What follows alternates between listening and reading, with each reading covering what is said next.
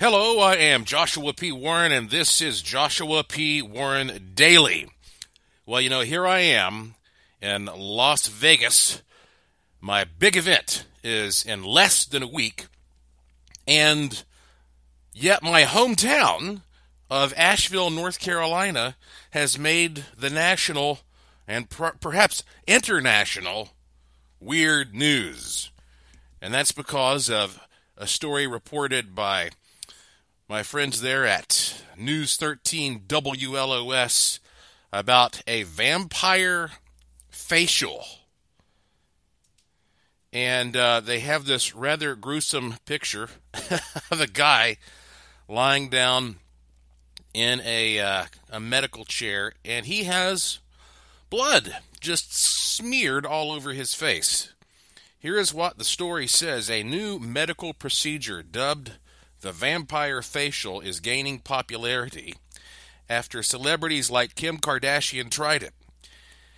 In Asheville, the vampire facial is available at Biltmore, Restorative Medicine, and doctors there said more and more people are being bitten by the trend. In folklore, vampires live forever by feeding on other people's blood, but in reality, you can use your own blood for more youthful skin.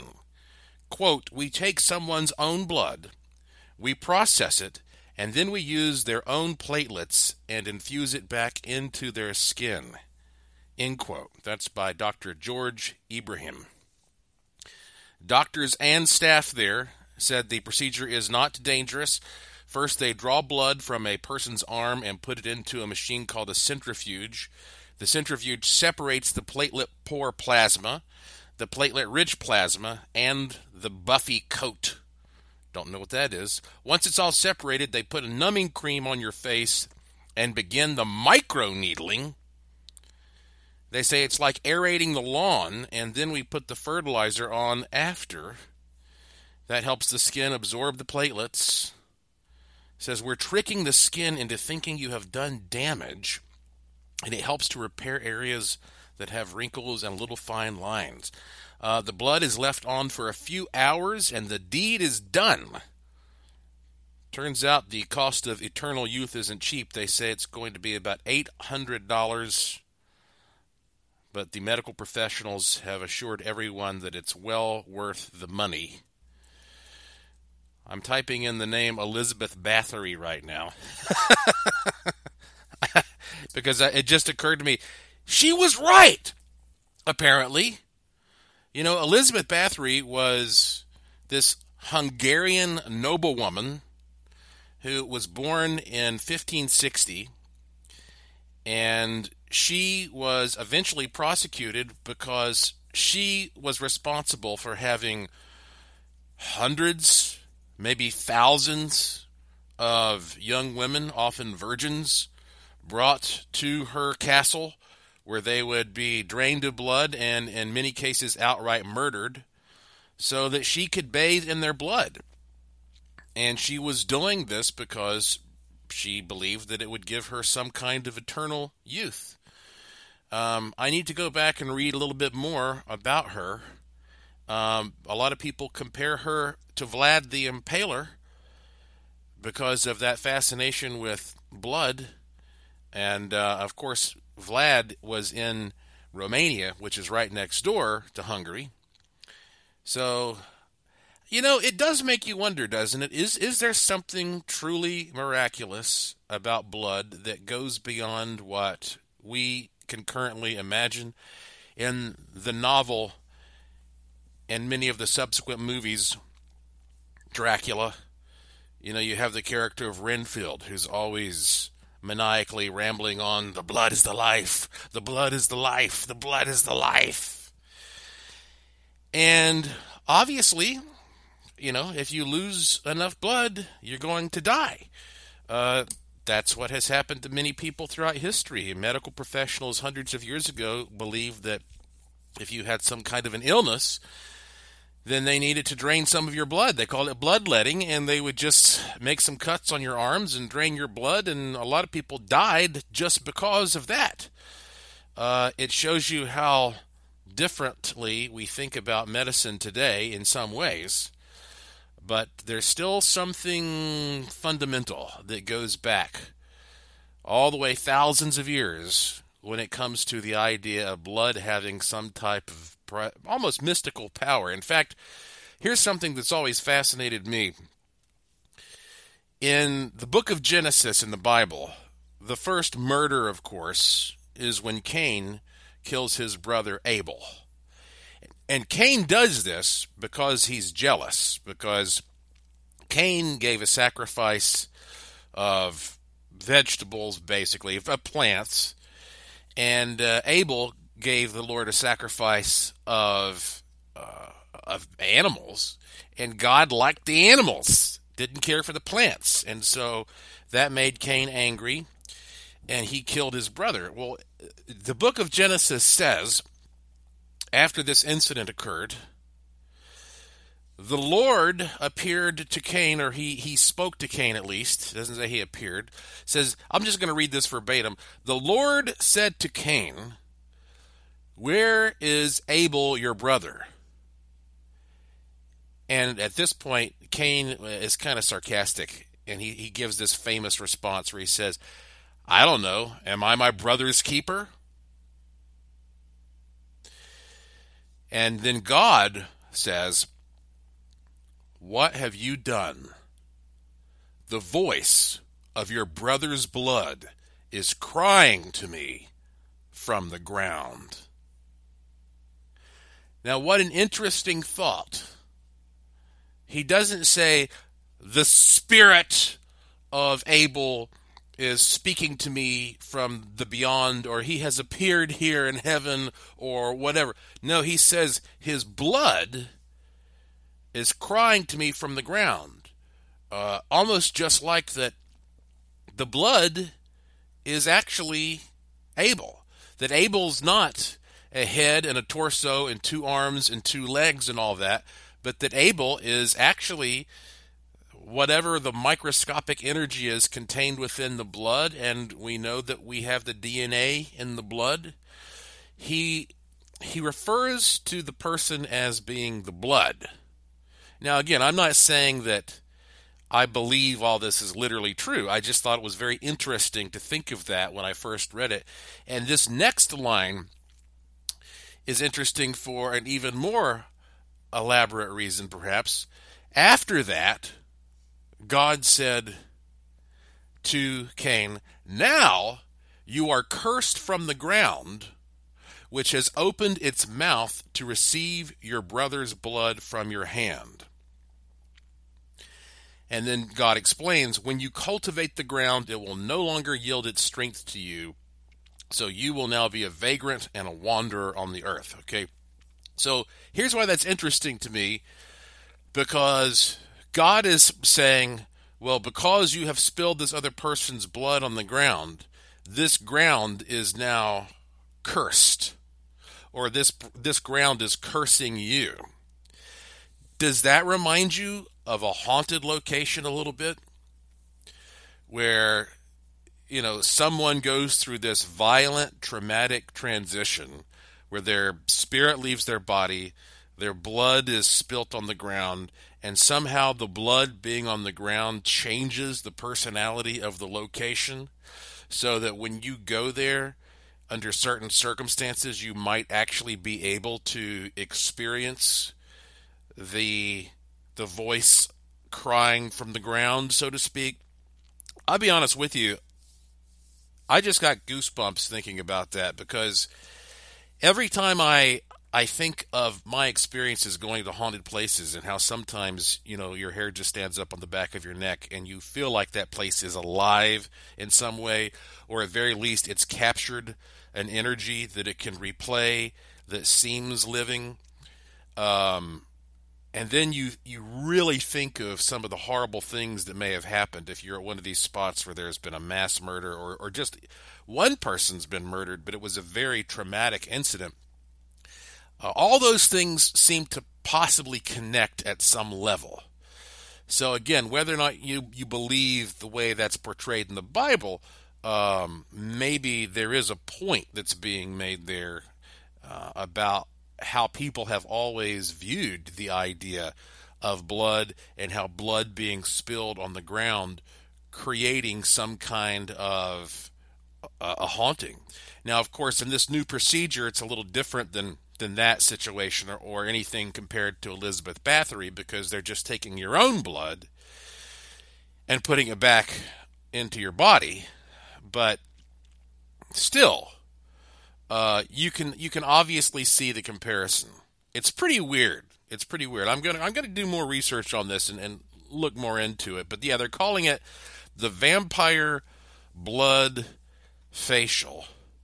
There's no way you're gonna find me doing that. I'm never gonna pay $800 and have blood taken from anybody or anything and smeared into little holes on my face. That's not for me.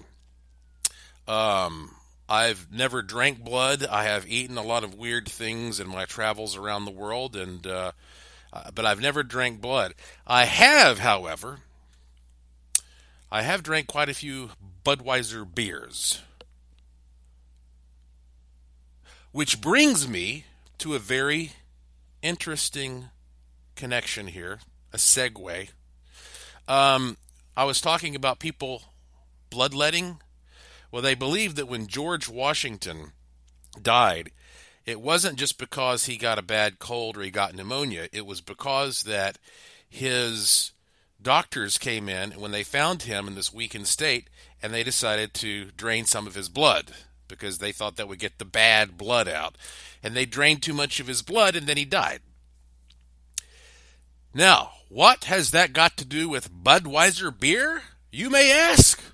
Well, to show you what a master broadcaster I am, to tie all these things in together, did you know that Budweiser has now released a special limited edition beer that is based on a handwritten beer recipe that they discovered in one of George Washington's diaries? And it's called Freedom Reserve. Freedom Reserve. And I'm looking at the article about it here. It says Budweiser has revealed its newest edition, a Freedom Reserve red lager inspired by a recipe handwritten by first President George Washington. Now, you know, being from Asheville, North Carolina, they call that Beer City. So I'm always trying out new beers. I don't sit down and drink a ton of beer. I really don't. But I do enjoy trying out new beer. So here is the recipe that they found that George Washington wrote. They say he, again, hand-penned this in his military journal in 1757 or thereabouts. It was titled, "To Make Small Beer." And here is the quote of his recipe.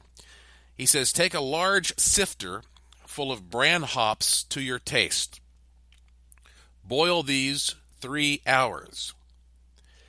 Then strain out 30 gallons into a cooler. Put in 3 gallons molasses while the beer is scalding hot, or rather drain the molasses into the cooler. Strain the beer on it while boiling hot. Let this stand till it is a little more than blood warm." That's an eerie reference, isn't it? It says, "Then put in a quart of yeast if the weather is very cold and cover it over with a blanket. Let it work in the cooler 24 hours and then put it into the cask. Leave the bung open till it is almost done working. Bottle it that day, week it was brewed." So they say that is according to the New York Public Library, where George Washington's papers are archived. So this limited edition beer is being brewed by some of Budweiser's own veterans, whose signatures will be displayed prominently on each of the vintage stubby bottles and 1-pint cans, and a portion of the proceeds will go toward Folds of Honor, which is a nonprofit providing educational scholarships to military families. Now, I've always been a big George Washington fan. And in fact, George Washington was the only president of the United States who was voted in unanimously. And I believe we can all rest assured that will never, ever happen again. So he really did save us against all odds from the British imperialism. And look, we can sit here and debate history, but I admire George Washington, and I read this and I was like, I got to get one of these George Washington beers. And sometimes it's hard to find stuff like this. I mean, if I had been in Puerto Rico, I could forget it. There's no way. I could hardly even find a Budweiser in Puerto Rico. It's like they're being shut out there. In Asheville, it would be a little more likely, but still take some digging. But here in Vegas, well, the world is at your disposal. The world is at your feet, and I knew I would be able to find it pretty quickly here in Vegas. And sure enough, I went to a place that's basically called Total Wine and More, right here off the Strip, and they had a big old display. And so I bought my own 6-pack of this Budweiser Freedom Reserve, and I let it chill for several hours. I don't usually drink beer before I do a podcast because I don't want to burp. So I just took a few sips of it. And again, this is a red lager. And the first thing that strikes me is, sure enough, it's got that molasses flavor. It's really kind of a sweet, kind of tasty beer. And so it's not at all like, bitter or hoppy. It's a pretty good beer.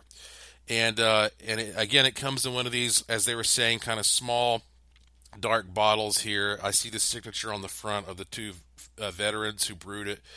And so if you're into beer at all, go check this one out, because it's really interesting to think that this was as close as they could get to what George Washington was drinking back in his day. And he drank a lot. He even distilled whiskey at his estate there at Mount Vernon. And I really believe that this would have been a treat in the 1700s on the campaign to stop and have a little of this. So pretty cool. Figured I'd just point that out since it's a little novelty here, something I did today. Speaking of Vegas, for those of you who are going to be attending the event, okay, I don't want to bore those of you who are not, but I just want to point this out. For those who will be here for my big event, which is coming up, again, it's our first night is May 16th. That's when we have our big mixer.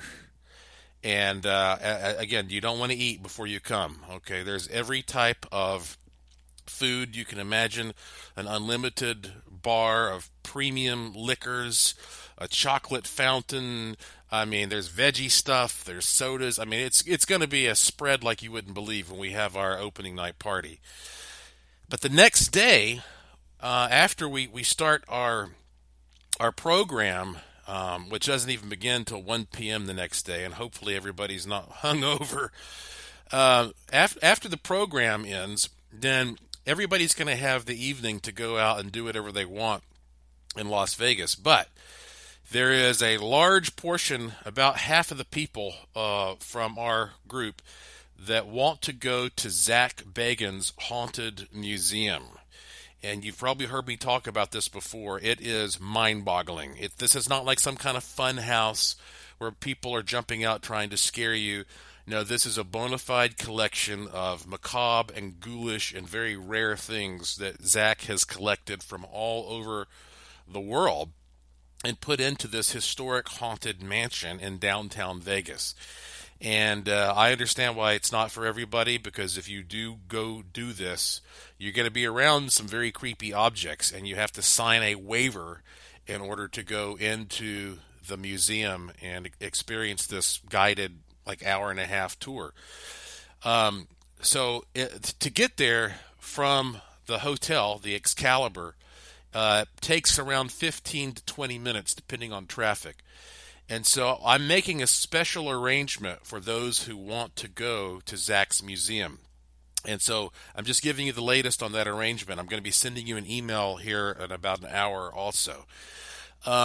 Basically, I've got a bus arranged for you. Now, again, I'm not providing anything, but I'm just helping. I just helped to put this together. I've got a bus there that's going to pick you up at 7 o'clock on the 16th, 7 p.m.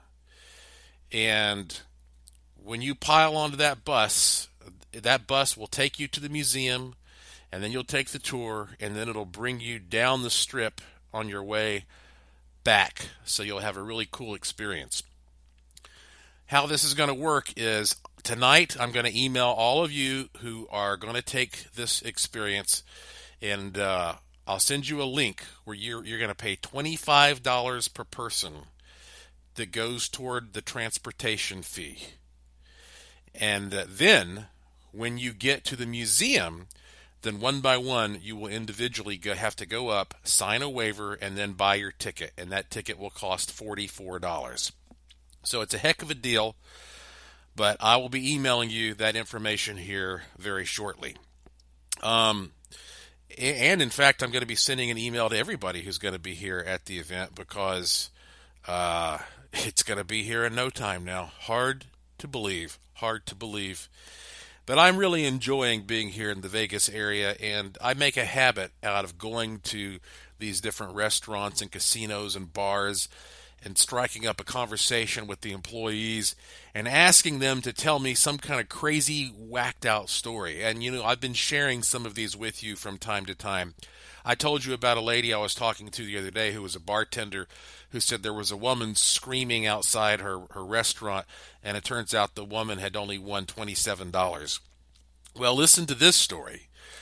I talked to another bartender, and he works in a different area of that same casino, and he said his most amazing story was that at the time, and this was several years ago, that he was working at one of these bars that had the video poker machines inserted into the bar, right?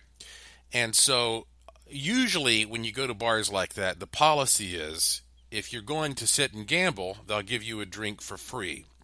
But if you're not going to gamble, then you have to pay for it. And at that particular bar, at that particular time, in order to get a free drink, you had to bet a minimum of 75 cents. So this guy, who's already about half lit, goes stumbling up to the bar expecting a free drink, and they explain to him, no, you got to gamble. And the guy goes, shit, how much? He said, 75 cents is the minimum. And he says, I don't have 75 cents. And so another patron sitting there at the bar, he says, here you go, buddy, and gives the guy 75 cents. And so the guy sits down, puts his 75 cents in, hits the button just so he can get his free beer, and wins $1.3 million.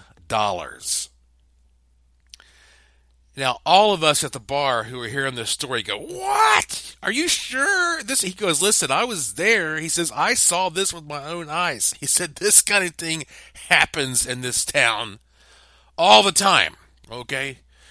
And you just never know when it's going to hit. I had a very similar experience because I went to a bar and I was going to do the same thing. I just wanted to get a free drink, and I put a quarter in and bet one quarter total on one line of a machine and won over $500, just like out of the blue when I wasn't even expecting it.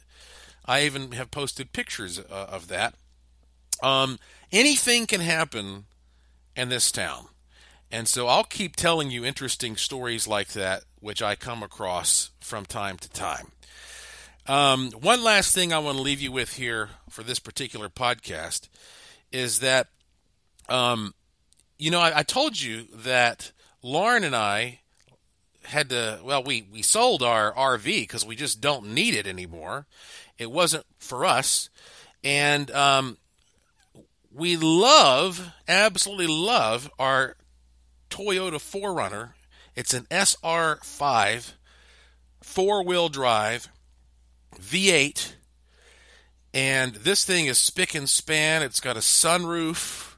It's got the complete towing package. I mean, it's in excellent condition, But we don't need it anymore because that we used it to pull our RV, our travel trailer. So now that the travel trailer is gone, we don't need a V8 with a towing package and four-wheel drive and all that stuff. So we just put it up for sale. And if you are interested, it is located in Asheville, North Carolina. And just go to my Facebook page or go to my Twitter account and you will find a link to it. And it's easy to find me on Twitter. If you just go to joshuapwarren.com, there's no period after the P. Go to joshuapwarren.com, scroll down, you'll find a link to my Twitter feed, and that'll give you links to all these things I talk about. I hope that you'll also follow me on Twitter at Joshua P. Warren, and that way I can keep you notified when these new podcasts are posted. There are also other ways you can subscribe to this podcast if you just go to joshuapwarren.com and hit the link there. Who knows the things that I will be telling you about over the coming days? Again, bear with me. I am so busy, as they say, getting ready for this event. It's all asses and elbows here in Vegas. But what's new? And so it's kind of crazy. It's sporadic when I'll be leaving these podcasts for you, but I will continue to do my very best. It's called Joshua P. Warren Daily. It's always short. It's always free. And you just have no idea the things that I will be telling you about very shortly. I'm sure. I'll be keeping lots of notes so I can remember all of it. For those of you who are going to be joining me in less than a week for my life-altering experience here in Las Vegas, you are going to be so excited. You are not going to be disappointed. I'm going to blow your mind. This is the biggest event I have ever produced. And get ready for the time of your life. So that's it for now. Thank you for listening. Thank you for your support. Thank you for staying curious. And I will talk to you again soon.